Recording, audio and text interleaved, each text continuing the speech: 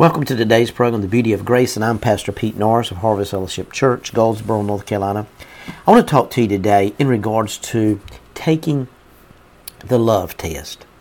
You know, we think about God so much, and we think about how much He loves us, and the thing that really transformed my life was 1 John chapter 4, verse 10, and it says this: "It's not that you love God, but that He loved us and became a propitiation for our sins." Now I want to talk with you today about love. And I want to talk to you about how love is shed abroad in our hearts by the Holy Spirit, Romans 5:5. So we know that the Holy Spirit brings love into our hearts. Now, love is not a feeling we have. It's not a something that's emotional. Love is a decision that we make. You know, the Bible said in John 3:16, "For God so loved the world that He gave His only begotten Son, that whoever believes in Him should not perish, but have everlasting life." So we see that love has giving connected with it. Every time you see love in the Bible, a lot of times you'll see something giving being connected with that. You know, that God so loved us that He gave His life for the world. Now I want you to think about that a minute. You know, the Bible says in Romans chapter 5, verse 8 and 9, "But God demonstrated His love toward us in that while we were still sinners, Christ died for us."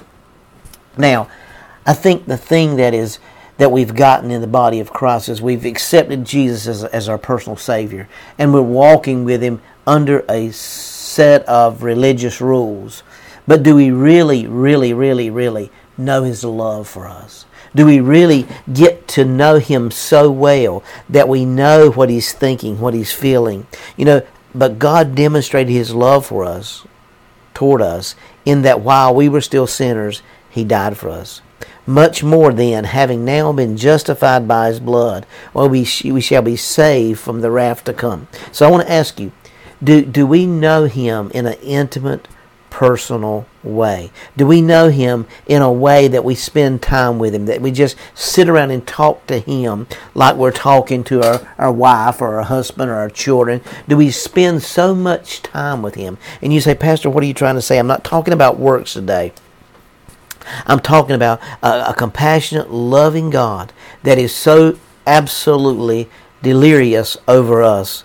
Zephaniah 3:17 said He's singing and He's rejoicing and dancing over us. Can you hear the sound of His voice in the darkness of your midnight, in the darkness of your time? Can you hear Him speaking into that deeper place of your being? Can you hear Him so intimate with you and walking with you and talking with you that you know that He's right there in the midst of where you're trying to see and the places you're trying to be, and all the time He's been there? You know, in John 3:17 it said, "For God did not send His Son into the world to condemn the world, but that the world through Him might be saved." Now, what was His big plan? What was God's big plan as He entered into that spot in your life when you were struggling with everything around you, and He escalated and elevated Himself into a place with you to where you knew that He was giving you peace, He was giving you serenity, He was giving you something that you had never experienced before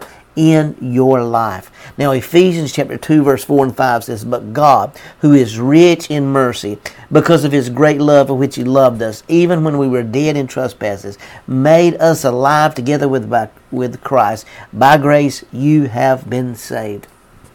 So we see in the eyes of God, grace has been provided for us, and grace has saved us, grace has healed us, grace has consumed us. But we must accept that grace and operate and understand how much He loves us, how crazy He is over us, and how delirious He is to be in our presence. He loves for us just to talk to Him, to spend time with Him, and to go to different levels of dimensions of seeing into the realm of the holiness of God and being elevated to a level that we understand that the submission and place that God's taking us to is way past the natural realm of what we feel, but we're entering into a place of where it's not about feeling, but it's about knowing and submitting to that knowing place and allowing the Holy Spirit to just so consume us that nothing else matters.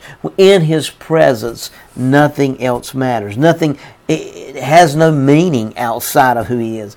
Paul said it's Christ and Him crucified, and everything else is dung. Everything else is a waste, because outside of His presence we have no existence. There's no existence outside of God, because in God we live and we move and we have our being. I want you to think about the love test and allow the Holy Spirit to minister and show you the beauty of grace.